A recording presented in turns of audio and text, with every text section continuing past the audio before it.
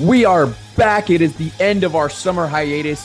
Hockey has begun. Training camp has opened up for the Philadelphia Flyers. And what should we expect? Let's talk about it all right now.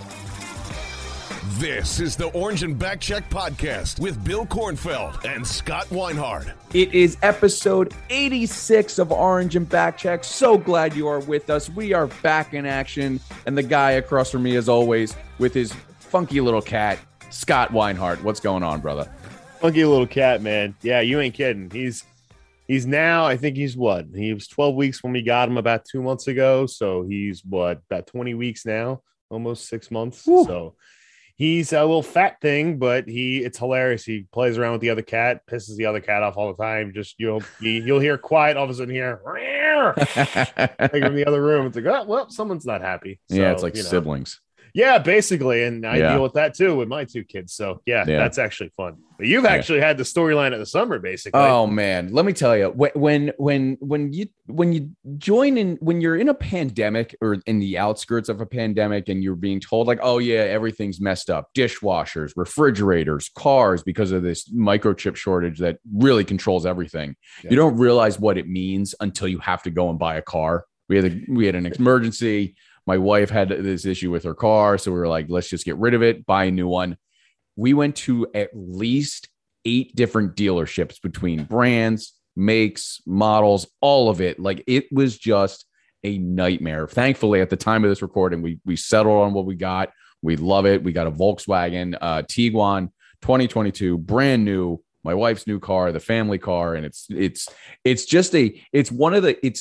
like the moments you graduate college, high school, you get your first job and you pay off your first loan, and you're like, that's the relief that you have. Mm-hmm. That's what I'm experiencing today. Like, that is what it's been this last week or so, because I wish this pain on no one, because it's a lot of fighting. It's a lot of crying. Like, I cried, she cried. I think the dog cried at one point. Like, it was just impossible until today, really. Like, it kind of just all fell into place today, thankfully. So It's good to see. Not as good as just seeing these guys on the ice again. Like, I think that was that, like, the fact that I say it all the time. It's nice that we're seeing everything return to normal, but I mean, we're 2.5 weeks, 3 weeks away from the first game of the season for the Flyers. Training camp is open. The the preseason starting or late next week, or late this week, early next week. I'm just excited for this game, even those meaningless split squad games that they do time and time again during the preseason. It's good that we're getting back into that. That's why we finally returned tonight after a couple of weeks off. So I'm excited, man. This is going to be a fun season. We're going to talk about what we're expecting out of this season in just a moment here. But I mean, the biggest thing that happened was Joel Farabee, right? I 6 years, $5 million AAV. Like, my immediate thought was, wow, that's a lot for a guy that had a good season and a decent season, is how he was one of the bright spots of last year. But man, for Fletcher to put that much faith into him, that's a lot. That's ballsy. That's really, really ballsy of this general manager and squad. I don't know if it's ballsy per se. I mean, listen, he led the team in goals with 20. He finished even on the season with 38 points, and on a team that was defensively flawed. Yeah. So I think the risk comes in this way, is that you're paying a guy a good amount of salary, a good chunk of your cap, to a guy who's really, he played well the first season, and then last season he improved. And he didn't go through the dreaded sophomore slump that we usually see players in their second year go through. So they're banking on the fact that he's going to maintain and keep getting better, which you really need him to. When you have that much money tied up in the cap, $5 million a year, granted he's a younger player, so if you need to, hopefully you don't have to, but if you needed to, you could move it. It is a chunk of change to give a young guy $5 million in a cap world, in a flat cap world. But listen, if they see enough out of it to warrant that, to do the extension now rather than wait till next season, that tells me that they see a bigger role for him down the line, which could cause another player, a big player now, to be kind of expendable, whether that's Giroux, whether that's JVR down the line. who knows? But I mean, you already got rid of one of your big ones in Jake Voracek, and you gave a lot of that money to Farabee and Sean Couturier. So that's the key, is that you're banking on the younger guys to step up and play well when they didn't last year. Farabee is going to be a big part of that. It's really going to be a good test, after the season, to say, okay, you cashed in on his value. Hopefully it's not turned into like not to compare sports or compare things, but like a Carson Wentz situation where, in the last year of his deal, he tied a lot of money up and he just falls apart. But I don't think Farabee is going to do that with the type of player he is. You don't lead a team in goals by accident, even when you're a bad team. No, especially because Chuck Flo is very, I guess for a lack of a better term, he was down on the young guys last year. Obviously, Farabee was the outlier. He, as you said, he led the team in goals. He was even at the end of it. But when you're a general manager and you say to the public, like you said it out loud at the end of the season, you felt like a lot of these young guys either plateaued or regressed over the course of last season in 2020, 2021. So it's like, it's risky in my opinion, because I think you could have waited, and you take the risk of spending more money. That AAV could have gone up because if he has a good season, then naturally the cost of him is going to go up because of just how sports works. But when you have a guy, and this is what you're leading to, I'm sure, Claude Giroux is going to be a free agent. We're losing that cap hit, and all signs point to, unless a major move comes, as you said, also, JVR might be expendable. Giroux can be expendable, yes, but he has a no trade clause. He has no move clause. Like, it's just kind of your hands are tied with Giroux.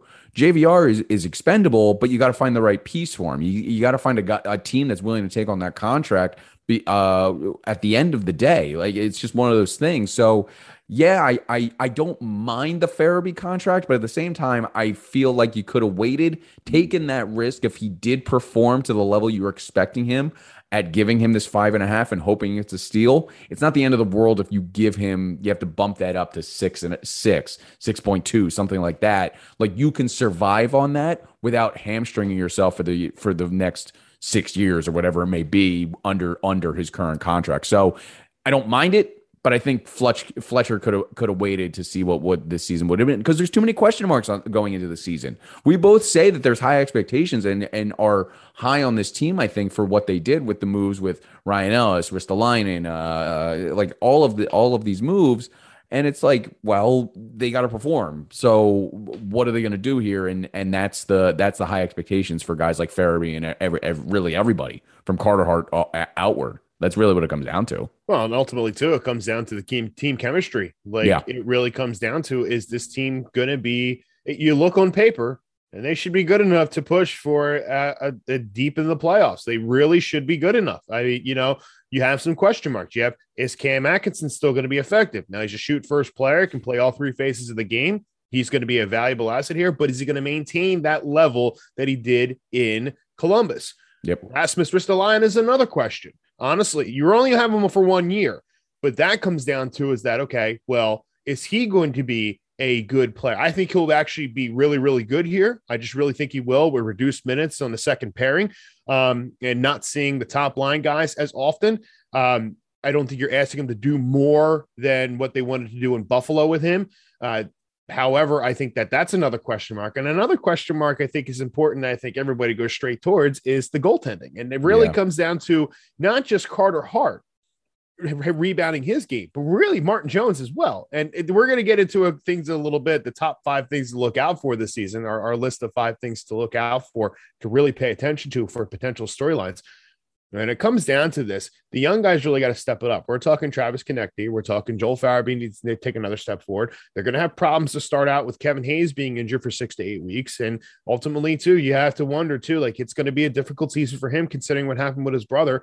That's not something that's going to be easy for him, honestly, on a human level. So that might take into consideration. And then honestly, as well, another player that we never really mentioned about is Oscar Lindblom. Like, Oscar Lindblom was on the upside before his cancer diagnosis, and he's probably needs to, now that he's back at 100%, his latest cancer scan, he was cancer free. And, he's expected probably to take that step back up in his game, and get back to where he was at the beginning of the 1920 season. So there's a lot of question marks going into this training camp. And, there's so many storylines that are going to happen. The big thing comes down to this: team chemistry. Is this team going to be able to gel together and work together? And you have to wonder if that's going to be, what's going to happen. Looking at it on paper, there's no question this team should make a deep playoff run. But at the end of the day, there's higher expectations than what people believe. When you retool a roster like you did in one offseason, that's a big question. And it's a big, big question that we're not really going to know the answer to until probably around Christmas time. It's just by the time, that's when Kevin Hayes will be back. You'll see where Carter Hart is at in his game. You'll see how the defensive is playing. Ryan Ellis is another one, like, despite the fact that, he's going to be here for a while. And you got a question: is he going to be able to fit and work out here? Ivan Provorov, is he going to take a step forward? JVR, is he going to continue what he did last season? A ton of questions remain, and it's important to watch out for. So it's going to be quite the roller coaster, I think. Yeah, and I think the chemistry really starts with the guy at the top, and that's AV. I think AV has a challenge on his hands. I think he has the players that he believes are the best to get the best possible roster on the ice. And I think he collaborated with Chuck Fletcher at that to get these guys into this team and to haul. And to his point, and he talked about that in one of his press conferences this week with reporters, of just like, he didn't want to talk down on the old and the guys that have left, Ghost, JVR, and Elliott, and all these guys. And now JVR is still there. What's that? JVR still there. Oh, I'm sorry. Who did I meant? Not JVR. Voracek. Sorry, but it's just one of those things where you have to be confident in yourself to be able to coach these guys to that gelling in that chemistry that we're expecting by December, January at the latest. Like, because if it falls flat, it's going to be on the coach this year. Yes, we can talk about how Carter Hart's pressure in a second here. In a second, we'll talk about Carter Hart specifically and Martin Jones.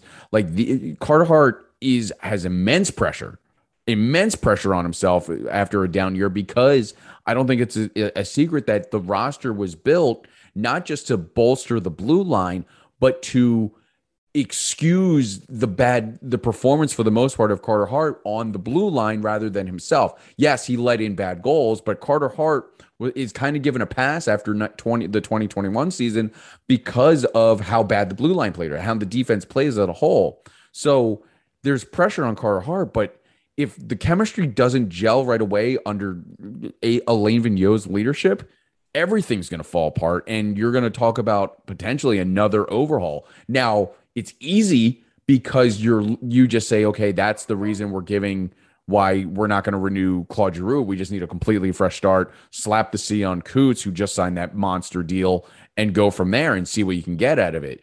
But it's one of those things where as long as AV has the guy is there, I have all the confidence in the world that he can do this. That's really how I feel.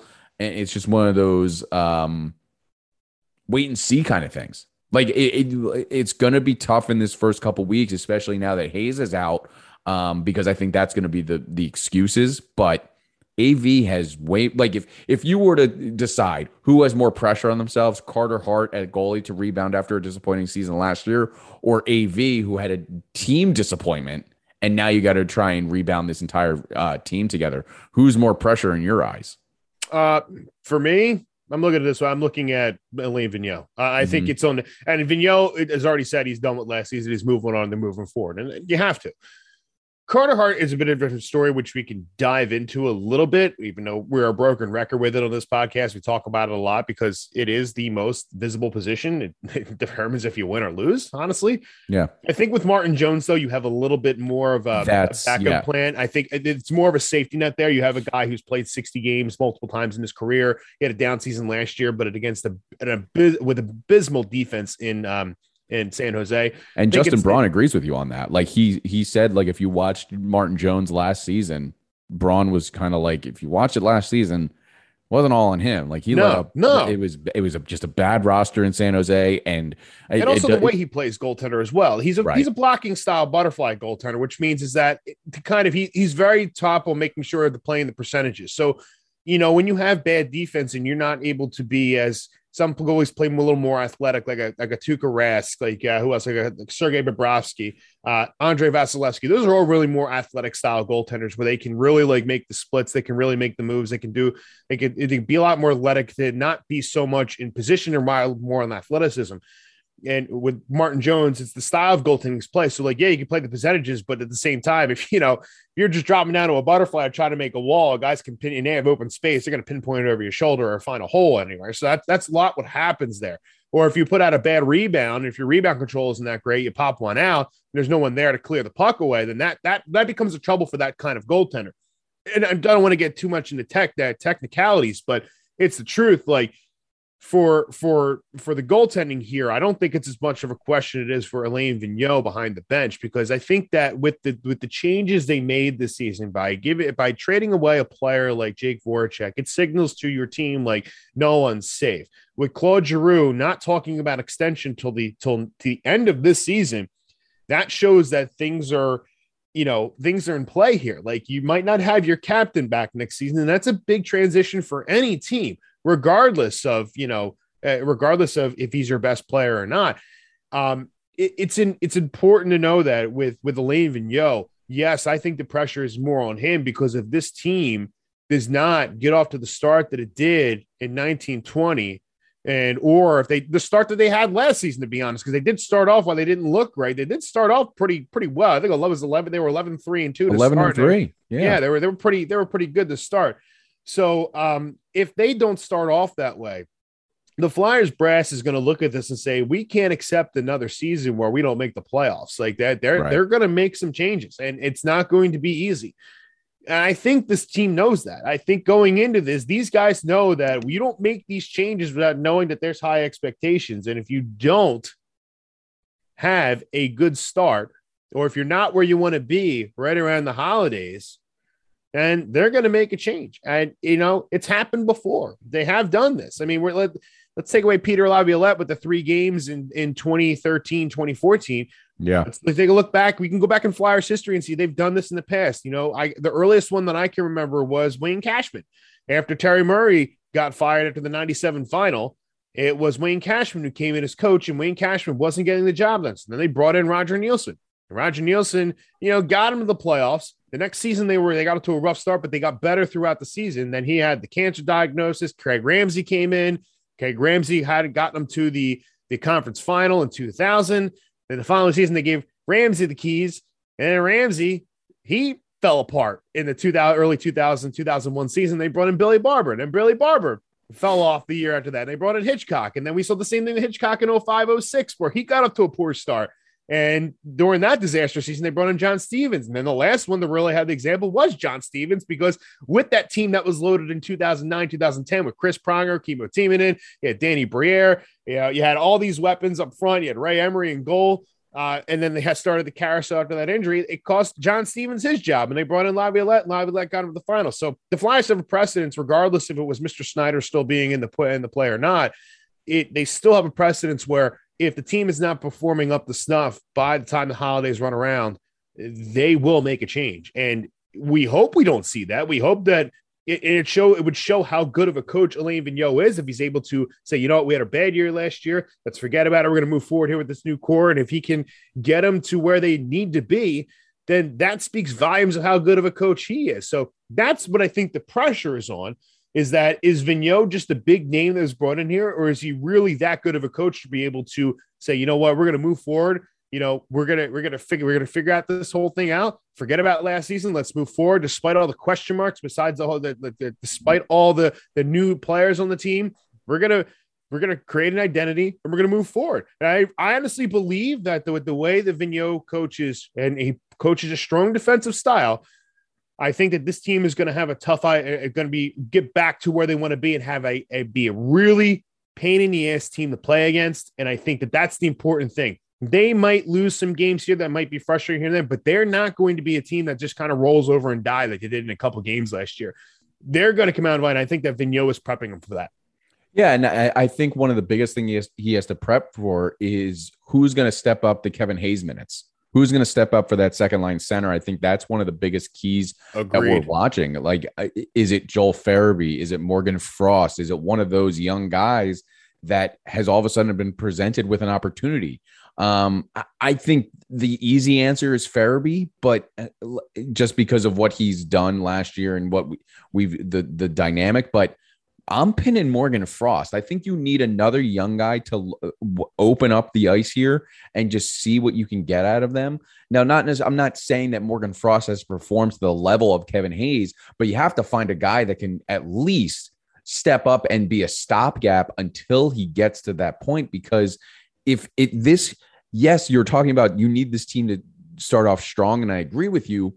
But if no one steps up for Kevin Hayes, then we're not starting off. They're digging themselves a hole very early on in the season, and hopefully, as you said, by the holidays, he's back up to his normal self after this 6 to 8 week recovery of this surgery, of core surgery, and then you're talking about just all of 22 from January until April or May, whenever the regular season ends. That's when you have this time to build your team back up, and for a lot of times that's too little too late. So my money's on Morgan Frost. I think Morgan Frost is going to be the guy that really hopefully steps up, and in addition to the Joe Farabees and the Oscar Lindbloms. Well, and here's the key. Well, Farabee plays the wing. He doesn't really play center. And if you're looking for a guy to replace the center, you're looking at Scott Laughton. You just paid him a ton of money. You kept him around for a long time. He's one of those glue guys. So your center is going to be, you're going to have Couturier, obviously, as your top center. You're going to have Laughton picking up more minutes in the second, unless Morgan Frost is really impressive. But I don't think Morgan Frost is going to be ready to play that second center role in the NHL. I don't think he's going to be ready right off the bat. That's a lot of responsibility for a younger guy who really is going to have his first full season here. Hopefully, let's be honest. But I think you're going to lean on Laughton first, and then you lean on Morgan Frost, because the defensive side of the game is much harder to learn as a younger player than the offensive side of the game. Sean Couturier is a great example of that. He's a guy who scored a lot in junior, and then they really focused him on the defensive side of the game, which is why he's always in the Selke conversation, because the offense can come later. He's always in the Selke conversation now because it took him a while for his offense to get going. But when they gave him the ice and they gave him the minutes and they started putting him with Giroux on the wing, that's when he really started his skill set opening up. And now he's the best flyer player out there. Yeah, that's why he was top center to be. Yeah, I mean, that's why he was given the responsibility of going up against Evgeny Malkin back in the 2012 playoffs. Yeah, we saw what he did there. Yeah, because of how just of a pest he was, and you saw like how good his defensive skill really can be, and it's carried him throughout his entire career. Yeah, that's why he's worth his contract to your Scott. Yeah, he's been in the league a decade now. Believe it or not, Sean Couturier is a 10-year NHL veteran. He's not even 30. That's impressive. That's really, really impressive. But I think with Morgan Frost, he's had some injury problems. He hasn't shown consistency at the NHL level yet. You can't overload the guy and throw him in the two-hole without really running the risk of the back end of the ice being a problem. Now, you beefed up defensively, but still your center is your third defenseman. So really, he's got to play 200 feet. I don't think he's ready to take on that role. Scott Laughton is. You'll suffer a little bit on the offense with it, but that's where the team chemistry comes in. And if you find a good line mate for him that can work off the rush, then it could really work. But to be honest with you, like, they're not going to win and lose games simply because Kevin Hayes is in the lineup. They might, even with Scott Laughton being there, I don't think it's going to be too much of a drop. It'll be a drop, but it won't be too much of a drop. And I think that's why they kept Scott Laughton on board, because they realize how versatile he is. Now, Kevin Hayes, he's going to be out 6 to 8 weeks. So you backdated about really a week when this happened. So you're looking at probably, I don't know, so probably early November at the latest. At the absolute latest, you're looking at Thanksgiving. So probably by Halloween, you have it back. And you're 2 weeks into the season, 3 weeks into the season, not even. So it's not like he's going to miss a tremendous amount of time. He's going to miss camp. But the problem that's going to wind up happening is that during his recovery, he's going to need a couple weeks to really get back into like game shape. So you're not going to see Kevin Hayes be really 100% till probably around Christmas time. So that's why it's important for Scott Laughton to really be able to step up in that hole. And that'll give ample time for Morgan Frost to really, to play well. And if Morgan Frost does a good enough job, that's great. You can shift him over to the wing once Kevin Hayes comes back, and then it adds even more depth to your lineup. So the fact that Kevin Hayes, yes, it's a big loss, but at the same time, it's not, because you just got to make sure that he can focus on the defensive side of the game. So you might not see Morgan Frost put up a lot of points right away, and people will be like, he's good, he's a bust, all that stuff. But understand is that they're going to have him, because Kevin Hayes out, is focus on that defensive side of his game. And when he shifts back to wing, where there's less responsibility down the line when Kevin Hayes returns, then you'll probably see him start picking up a little more. The good thing is that you don't have Nolan Patrick being a -30 for you anymore, so that'll be a good thing. So nothing will get worse than Nolan Patrick. Let's be honest here. So still shocks me. It still shocks me that of all places, he went to Vegas. It doesn't shock me. It doesn't shock me. I mean, look, Vegas has been a player since day one. They're always in getting beat at big names. They got Alex Pietrangelo last year. They got Mark Stone. They're always in the rumors for big deals. It does not surprise me that they're going to take a flyer on a guy, especially with Kelly McCrimmon being his former junior coach now behind the scenes in Vegas. So if anybody's going to squeeze talent out of him, it'll be Pete DeBoer for sure. So Pete DeBoer will find a way to get him going. And, people look back and say, oh, why couldn't he do that here? Well, you know what? Probably just wasn't a fit for Nolan Patrick here. The Flyers got lucky getting him, and he struggled through a lot. And even last year just just didn't have a good fit here. He never picked up that offensive side of the game. And with a -30, I guess the defensive side didn't work out too much either. So it comes down to this, is that, Vegas is always in play. They're a big name. They're a big team. Doesn't surprise me at all that they would go after and take a flyer on a guy like him. Buy low, sell high, man. Listen, you gave up Cody Glass for him basically. So, a guy who didn't work out then, that he went to kind of the same situation that Nolan Patrick did. So it kind of works out. So, it'll be interesting to see how the whole dynamic works out with him. I mean, hey, I'll be honest with you.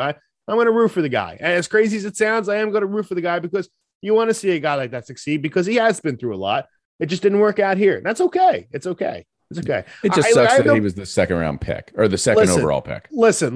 There's only one guy I won't root for. Actually, two guys now that I won't root for, who are high draft picks that came from this city. One of them is Carson Wentz, because you don't whine your way out of being a quarterback in Philadelphia, and then Ben Simmons, because there we go. The atrociousness that's going on with the Sixers right now. I'm glad we don't talk about that team.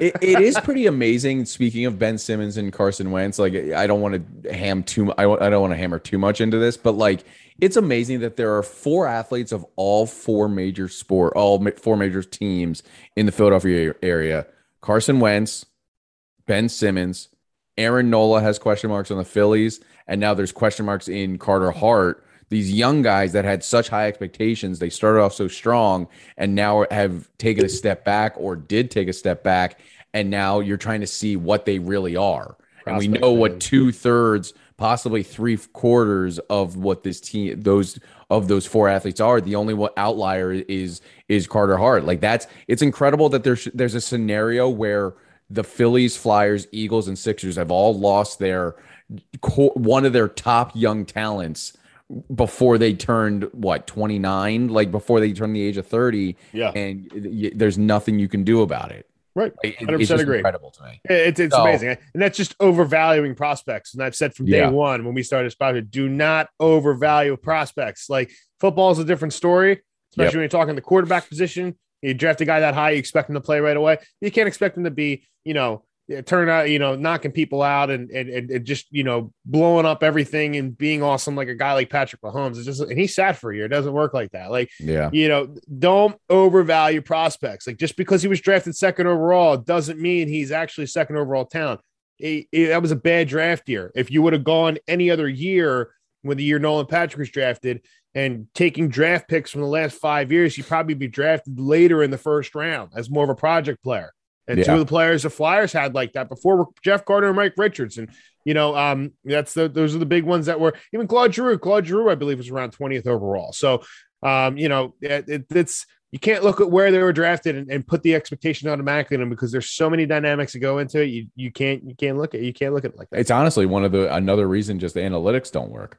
Like, that's how they base some of this stuff on. But in addition to the young, before we get in, we've talked about 3 out of the 5 things to watch. The chemistry, who's going to fill Kevin Hayes 6 to 8 weeks. and what am I blanking on? So we had the 5 things to watch out for the storyline. AV. Yeah. AV. Are Carter AV, Hart and Martin Jones. Yep. The center position with Kevin Hayes being injured. Team chemistry, Oscar Lindblom and Alain Vigneault. So what are you expecting out of Oscar Lindblom this year? I think it's a very interesting dynamic because it is.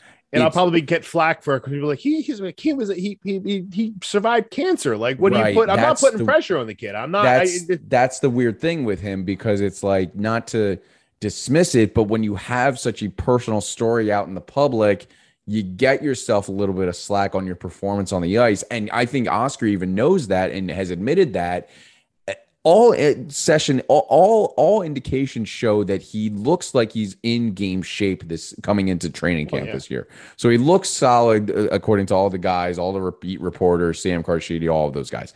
But he's a third, fourth, maybe you hope a second line winger for this team. I don't think he's ever going to be a top guy. Do you? No. Just, he started off the 2019 season really, really good. He was a top scorer for a while.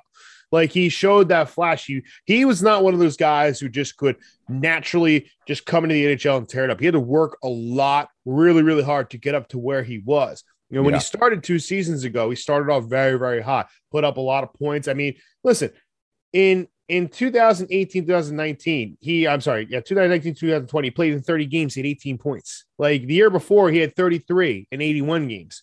So he had 18 points in 30 games, and that's when they find everything out. So to start off with 18 points in 30 games in the NHL for a young player like that, it's pretty solid at 23 years old. That really is solid. I mean, he had at one point with 11 goals. He led the team at one point, and I think they were only like 20 games in, and when he started to cool off. So that's saying something. That's saying you've got the skill set there. You really got that. Last season was an outlier. But listen, we had COVID. He couldn't play. He's coming back from a cancer diagnosis. He took a lot of time to get in shape. And it's not that I'm picking on the guy. This is not like that at all. But you need him to get back to where that form is, because that's going to help the team out even further. And I say it from a point, the fact of contribution from younger players. Because think about it. You need to replace Jake Voracek's 65 points. You have to do it. You have to. You can't rely on Cam Atkinson to do that alone. He's not going to. He's not that type of player. He's not going to lead your team in points. I'd be very surprised if he did. He's a very good player, but he's more of a guy who plays versatility.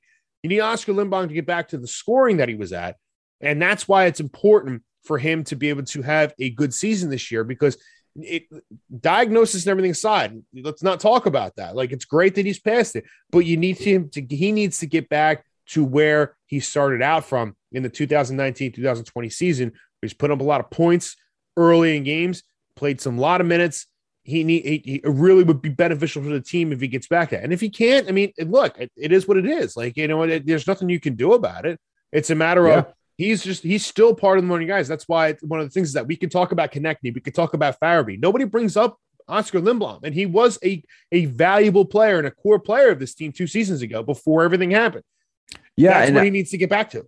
No, you're right. And I think he's the epitome of what I really love about this season. What if you watched AV's press conference a couple days ago, their motto this year is something to prove.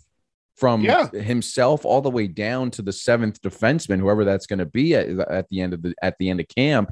Like, all of these guys in some way, shape, or form have something to prove. Correct. And I think Oscar Lindblom's right at the top there, because you're right. Like, last season, he's like, okay, you're recovering. We understand. This is what we expect of you. You're meeting that. Great. Now you're expecting him to get back to that game level. Correct. Just like Carter Hart, because if Carter Hart is not there and Martin Jones is not there, it's just going to be a very, very sad situation for all 3 of those players, or right, wrong, or indifferent, but doesn't matter who it is. But it's one of those things where something to prove is probably one of the most perfect analogies or mottos for this team. And I credit to whoever created that. Like, it's just one of those things where rally around it and hope that you get something out of it, because if you don't, there's gonna be a lot of changes in 21 or in 2022 off season. This, I've said it before, and I will continue to reiterate it. And it's not about living in the past. It's about you see something and it just lines up. This team reminds me so much of the 2007, 2018. I mean, it just reminds me so much of that team that was around 13, 14 years ago. Yeah. And here's why. When they came out, they had, we talk about the disastrous 05, 06, 06, 07 season, excuse me. 07, 08, was a big year for them. They had new goaltender, Martin Biron.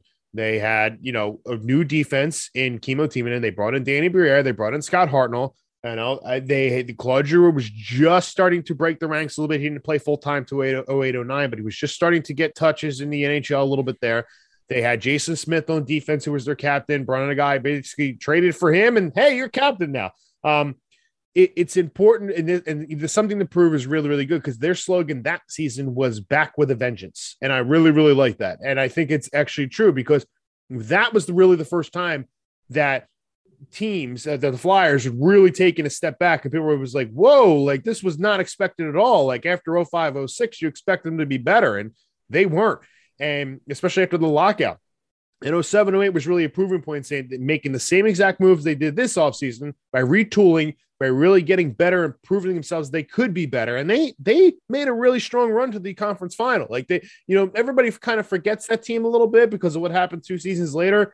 But that was one of the best Flyer teams I've seen in a long time, only because don't forget they also lost 10 games in a row during that season. They lost 10 games in a row, almost fell out of the playoffs, and went on a tear after that and got in. And they were just a bunch of players that were like, you know what? No, we're not going to get pushed around. We do have a lot of good players here. They played hard. They were very hard to play against. And that's exactly what they need to get back to, that mentality of what Flyer hockey is. The Flyers are not pushovers. They will beat you up, not specifically fighting-wise, but they are going to play you hard every single night. And always have a question mark in goal. And that's just how it goes. And, that's the truth with it. And at the end of the day, this team with something to prove, that slogan is great. 2 years ago was be an effing Flyer. Now you need to define what that means again. Create that identity. Show you do have something to prove. Show that this year was a fluke. And it's time to get back to making those late pushes in the playoffs. No more of this 1 year in, 1 year out of the playoffs. It is time for them something to prove, to show that this team can be a long-term, legitimate Stanley Cup contender. And this team has to prove that. And if it doesn't, then they're going to be wholesale changes, regardless of during the season or after the season. Because believe me, you don't make the moves you make if you don't think your core is good enough to win now. So yeah, go out and prove it. Young guys, veterans, goaltenders, coaches, the whole organization needs to prove that this franchise is not a joke. That's what I like about this season. Like, if I remember, the 07-08 was the culmination of just getting the right people in the team in terms of veterans, giving up a lot of prospects on the road to that recovery. And you saw the success later that season and the next couple of seasons thereafter, culminating in the Stanley Cup final run in 09 and 10.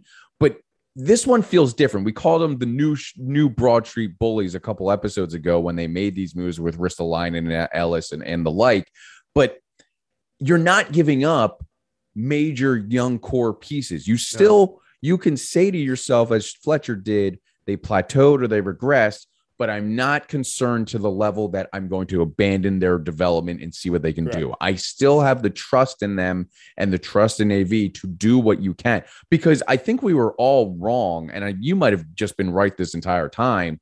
You remind us after I said, like, the trust that AV has in his young players on the Flyers compared to years past is way beyond what we expected. Because the expectation or the stink on AV was, he doesn't give young guys a chance. He gives them a little bit, and then all of a sudden they're shipped off for those veterans. And you saw not the exact opposite, but what you're seeing is they're still holding on to the right veterans while holding on to the right young guys and saying, we can build off this. We just need a couple of retoolings with the guys like Ristolainen and Ellis, and this is what we can do out of it. So I just feel different about this season compared to 07-08 because you're not selling tomorrow for today. You're still going to be able to contend and make moves to improve this team if this particular season doesn't work out the way you're hoping it is. Yeah. So they're set up in a way that's very unique and not detrimental to the future of this team and this roster, where we're talking about a Philly situation, say, where they haven't been in the playoffs in 10 years and fighting for one of the worst division titles and pennants in MLB history, but they're there. So thankfully, I think the Flyers are the exact opposite of that for the next couple of years, where if this season doesn't work out, it doesn't hinder them for the next 10. Well, they have 12 players in the contract still for next season. So they're really banking on this season being an upward swing, and then they swing for the fences and miss this year in a sense where if they do get into the playoffs, which they should, and if they go on a deep run, which they should, but don't necessarily get to a final, this year would be the statement that, yes, this team is a contender. Next season would be like, hey, look, last season was a building block. This is where you're going for, and they build the pieces in place. I mean, that's going to the Claude Giroux storyline is going to be a major thing all season in regards with that. Yep. It comes down, especially if he has a good season. If he has a solid season, it's going to be very, very. It's going to be very hard. It's going to really be hard to turn the other cheek and look at him. But yet again, there's a lot we've talked about in the past. A lot of things come into play. He's 33. He'll be 34 this season. You're really going to be prepared to pay 35-year-old a lot of money for a player what he is or what he should be. Look, at all sense of the word, he's still an elite player.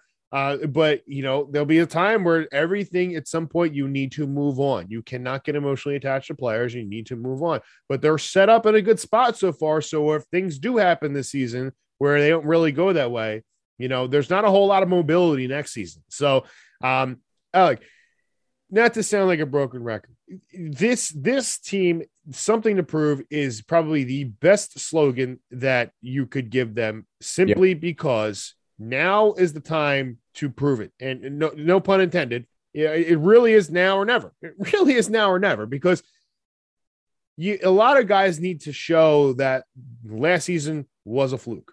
And not to talk in circles about it, but when you have a team as well constructed as they are, how well set up they are next season, and even really the season after that, where you have your core in place, you expect this team to really put the pedal to the metal and go. Be damned if there's an injury or whatever. Next man up mentality.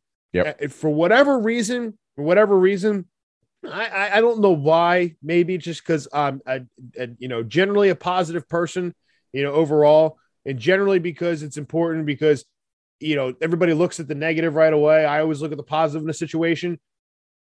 I really get vibes of this team is that this team is really going to surprise a lot of people. I just look at it on paper and you can't look at this team and say, man, they're going to suck. Like, it's not going to be like a major league situation, like in that movie. Like, you just have to look at this team and say, man, this team, there's no excuse. There's not just no excuse, but there's no reason that they should not take a massive step forward. And I really think they will. It comes down to when it all ties together. I don't want people to get the expectation that this team's going to come out the gate 10-0 and just run over teams left and right. They're going to be hard to play against. It's going to probably take some time for them to get some chemistry, to find some scoring touch. You'll see some line juggling. You see probably some weird things going on with the goaltenders. Carter Hart's going to have to rebound. Martin Jones has probably got to play a good amount of games, especially with the Olympics, the back-to-backs. Like, a lot of this is lining up to where this team is going to be in a lot of close games with other teams. You have fans in the building. You're getting back to normal. Look, it's just there's no reason that this team should be bad. I'd be shocked if they were. I don't think they will be, but I think this team is going to be better than people think. And I just really look at this roster and say they're just constructed well. They just have a good overall roster construction. And I think it's going to be important, especially the way that they repaired the defense. Like Brian Ellis and Rasmus Ristolainen, that's going to be huge for this team. And it's going to be really, really fun to watch. Hardcore fans like you and I, and the ones that are latching on to training camp right now, like and other Flyers podcast hosts, like this is going to be, we're going to know what this team is by Christmas, like you said. 100%. I think the majority, I've said that I think people are going to really start to latch on. Casual fans, Flyers fans are really going to latch onto this team mid-January, late February at the latest. And that's when you're really going to, like, this city is going to latch on to Flyers fever, as they say, by around then. I think there's going to be a buzz around this team from January on, because like we've said, once we get past the holidays, you know what we're looking at, and it's no secret. We know that the Flyers take a lot longer to grasp onto and hold onto the city, unlike the Eagles or the Phillies, even the Sixers at times. Like, it's tough to latch onto hockey. We get that, but by January, middle of January, early February, like, it's going to be one of those scenarios where people are going to look in there, look on ESPN.com, NHL.com, whatever it is, and just go, holy crap, the Flyers are 15 games under 500 and they're contending for the Metropolitan. And you're just like, what's going on here? And all of a sudden you're watching the games and you're seeing what the product is. Like, I really think that's kind of like the Phils right now. Kind of like the Phils. Exactly. They're keeping you in it. They're keeping you in it. And that's exactly what you want. You want them to pull your heartstrings like that. You really do. That's the drama. That's the part of sports and entertainment. Yep. That's the part of it.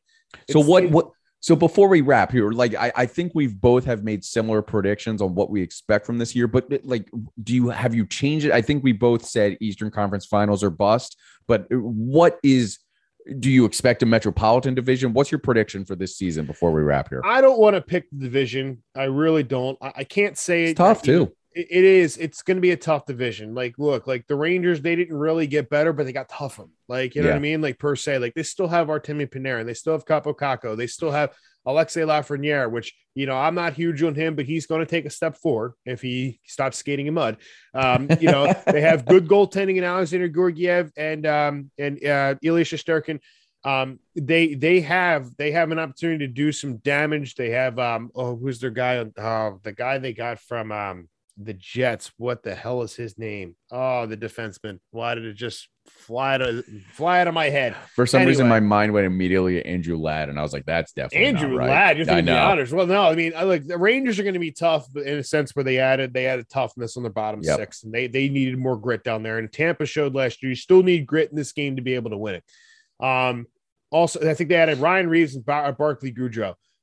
They have also the Islanders. The Islanders, I mean, Islanders ain't going nowhere. The Islanders are a really solid, they're built by Lou Lamoriello. Like, regardless of what everybody thinks of Lou Lamoriello because of all those Devils teams and stuff, anywhere he goes, he's showing improvement success. And one of the best thing is the rules is he has is no facial hair. I find that fantastic. Not a grown-ass man that can't have facial hair. But, hey, it's part of the job. Listen, it's going to be a tough division in that aspect. Columbus, I don't think is going to be better per se, but Columbus is still going to be tough. Yeah, Carolina, they're not really in the same division, but they're going to be tough games against them. I think when you come playoff time, you're really looking at a couple teams. Carolina, you're looking at Tampa. You're looking at, Pittsburgh's always a threat, regardless if, Crosby and Malkin are another year older. They're still elite players. They're going to be problematic if their goaltending and Tristan Jarry holds up and the defense is, it can stay decent. It's going to be a threat. It's always, there's never a gimme in any division unless you're built like a team like Tampa. And even then, they don't have a gimme because they didn't even win their division last season. So it comes down to this is that I'm not too concerned about where they place in the division, because either way, the road is going to go through Carolina, the Islanders, and Tampa. And you're going to have to beat one of them in the playoffs to do that. And that's why it's key to right now, because I think Montreal is going to take a major step back. I don't think Ottawa's going to get any better. Toronto is going to be Toronto and do what they do and put up all their points and then get into the freaking playoffs and then lose and blown out because they have no defensive strategy whatsoever. And I don't even want to talk about Toronto anymore. So there are teams that are in play there, but your team, if you win the division, great. But winning the division does nothing. It really does nothing at all. If you get in the division, win the division, you can get swept in the first round. We've seen that with Tampa a couple of years ago. Yep. So for me, it took me all of that to say I don't really know where they're really going to place. It really depends on how these other teams come out of the gate. We let's be real. Like, everybody had a strange season last year because of COVID. We're getting back to normal. We have to see how teams are going to adjust going back to normal. And let's be honest, we have to see how teams are going to adjust to that. How many teams are still going to have COVID problems? I mean, the NHL basically saying all the players have to get vaccinated and stuff, but they should all be vaccinated. The Flyers are going to be 100% vaccinated. I was going to say that the Flyers will be 100%. I think if they're not already, I think Fletcher said they will be by game 1 or maybe even the middle of the preseason. Yeah. But either way, you're right. They'll be 100% vaccinated, which is great. But even though there's breakthrough cases, like that's still something we have to consider. Like if players came in, if injuries are play a big part. It really comes out. I don't know where I would see this team falling, but yet again, I'm not too concerned about where they place in the regular season. For this team to be successful, it's about not just getting into the playoffs and making that deep run in the playoffs. They need to do that. It's time. Like it's time. It doesn't matter if you play in the division anymore. It doesn't matter. Like you got to get in and you got to really push. You got to get in there. Like you got to be one of the best 8 teams in your division. That's all you have to worry about. That's all you have to worry about. Yeah, I definitely think they're just a wild card team. If they can finish 2 or 3, that's great in the Metro. But like I don't you think said, third place is out of the question. I don't think it is. I don't think they're worse than the Rangers. I don't think the Rangers would beat them, but you really got to come down. I don't know. I think the Rangers are just as sneakily. They're in the same boat. They're in the same boat as the Flyers. I think the Islanders are the class of the division, if you ask me. I think the Islanders have their ebbs and flows. So like the Islanders can look like they can beat anybody, and then they go play a team like Tampa, and they can't even compete half the time. Yeah. So like like I said, I'm not too concerned about wild card and that. You got to get in, and you need some luck at the same time. You need someone else to really pull an upset over one of the bigger teams to get. And you got to get hot at the right time. You got to get that's one of the reasons that they had the 2010 run. Honestly, that's why they had the bubble run. Like they got hot at the right time. They secured the 1 seed, and they had easy first rounds. Yeah, they dominated. You need an easy first round. Like I don't want to say easy.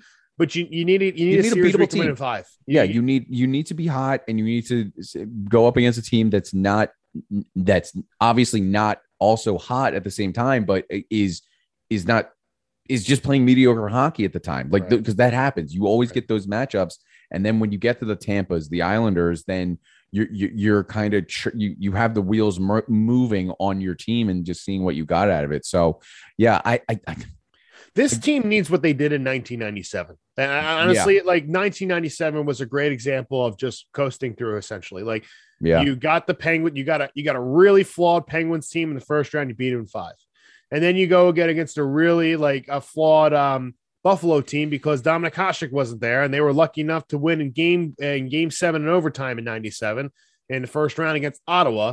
And barely got through that, and you beat them in 5. But then you really went against the class of the East at the time against the Rangers in 97, and you still beat them in 5. I mean, you got swept in the final by Detroit, who really was as their Detroit is the 90s Detroit teams are what Tampa is now. There's no question in my mind. They're a dynasty team in the making.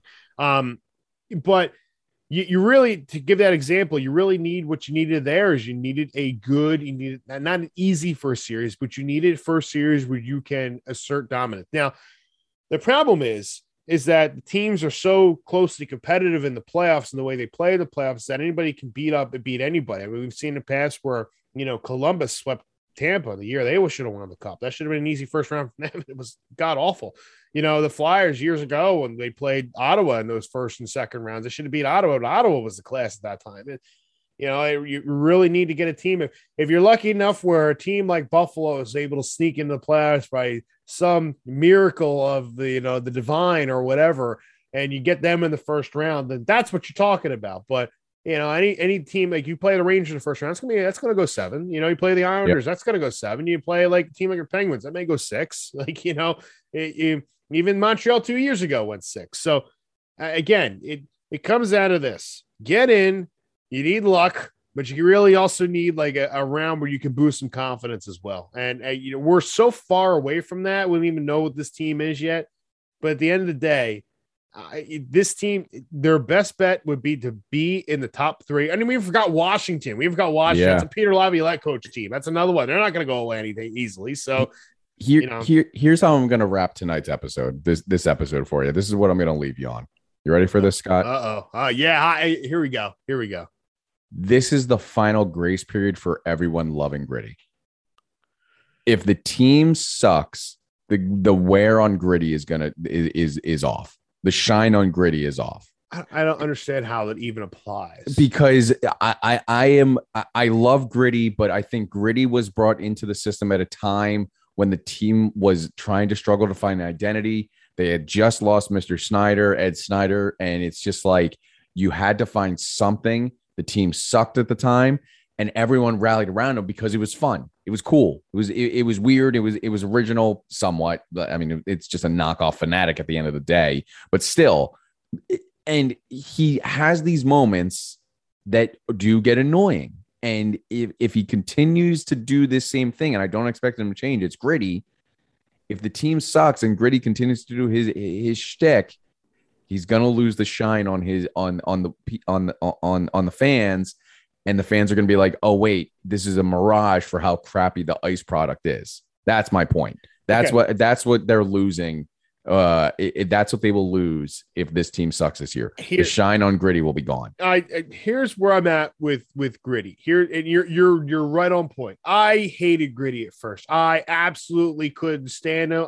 My thought was, this is what happens when you don't have an on-ice identity. That's exactly what I said day one. Yeah. But Gritty grew on me, and because he's a Philly thing. It's a Philly thing. If you're not from here, you're not going to get it. Straight up. Like, Gritty just does a lot of things that, for instance, like, you could go down to Texas and say, for instance, you're saying you're wearing a really weird shirt. I could say to you, like, dude, like, what are you doing wearing that shirt? It's terrible. Like, you know what I mean? Bust your balls about it. You can't go like to Texas and do that. People will actually get upset about that. Like, you make fun of my shirt. Like, how dare you? You're so rude. Philly, you can get away with that. That's just how our culture is. And yeah, with Gritty though, here's where I'm at with it though. I see your point with it. I really don't care about Gritty, right? Yeah. I don't care. Like, I think I think Gritty's awesome. I think he fits the culture of Philadelphia, and I think they utilize him the right way. The problem is, it's like when and I see your point, because I agree with you. Gritty is something, oh, look over here. Look at this shiny new thing. Don't pay attention over here. Gritty was a distraction because the team, you never knew you were going to get with them. I don't think Gritty would be to blame for anything like this. But the problem is that this team needs an on-ice identity. They don't need an identity like the Phillies do when they're bad. Like, oh, the Fanatic. The Fanatic is great. Everybody loves the Fanatic. It took a long time for people to grow on him too. But the Flyers' identity has never been with a mascot. I don't think it ever will be. I mean, that was 50 years ago almost, 50 years ago that the Fanatic came around. Gritty is you're right. It's like a placeholder for what the on-ice product should be. And this team, this city, look, they're not stupid. Nobody in the city is stupid. They know hockey. They know what to look for. They know when a team is playing well, and they know when a team is playing bad. And if there isn't that toughness, that blue collar, bring your lunch pail and go to work hard every day, regardless win lose, that's what this Flyer team needs to get back to. And Gritty doesn't represent that enough. Gritty alone cannot represent that. So I'm in agreement with you. But I think it's important for this team for this city to understand that the Flyers on-ice product is back to its black and blue roots, its lunch pail mentality, blue collar. People go to work each day. They bust their ass. They want to come home. They want to watch a team do exactly the same thing. We didn't see that for a long time. This roster is tooled to do that. And if it doesn't, then I agree with you. You're going to see a revolt. People saying, like, you know what? I don't care about Gritty. I don't care about this. I don't care about that. I want to see this team succeed. I don't care what Gritty brings. I care what the on-ice product is. I want to see that workman mentality. It needs to happen this year. And if it doesn't, I'm going to be screaming at the top of my lungs a bunch of obscenities because, that's what I do sometimes when it comes to this team. That's where they need to get. They need to get back to the roots. They need to get back to that. The ultimate thing with Gritty, regardless, you're right. Gritty is that it could totally see that happen. Gritty ain't going away at this point, but it is important for this team to really establish itself on the ice and not its identity through its mascot. That's not the city. It never will be, and it can't be. Not with this team. Not what its core culture is. Its core culture is to work hard, to beat you on the ice, to work hard, win or lose, and that's exactly what needs to happen. Well, that's going to do it for episode 86. The end of our episode, the Joel Farabee episode, the Beezer, the second Beezer, the end of our summer hiatus episode. Training camp is underway. Follow all the beat reporters, all that good stuff for exactly day-to-day coverage. We'll be here carrying you through the rest of the season. This is it. We're back, baby. We're back, and we have a major announcement next episode as well. Yes, huge. We do have a big announcement. Making an addition to this team at Orange and Backcheck. It's going to be great. I can't wait to welcome and tell you guys all about it. I know Scott's really pumped to tell everyone. So this is going to be a lot of fun.